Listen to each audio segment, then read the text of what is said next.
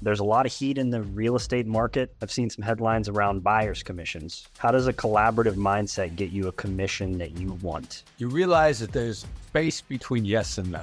How much space is there between yes and no? Somebody makes an offer. Somebody says, I want to pay you this amount of money. And they pose it in a way where they're hoping for a yes or no from you at that moment in time.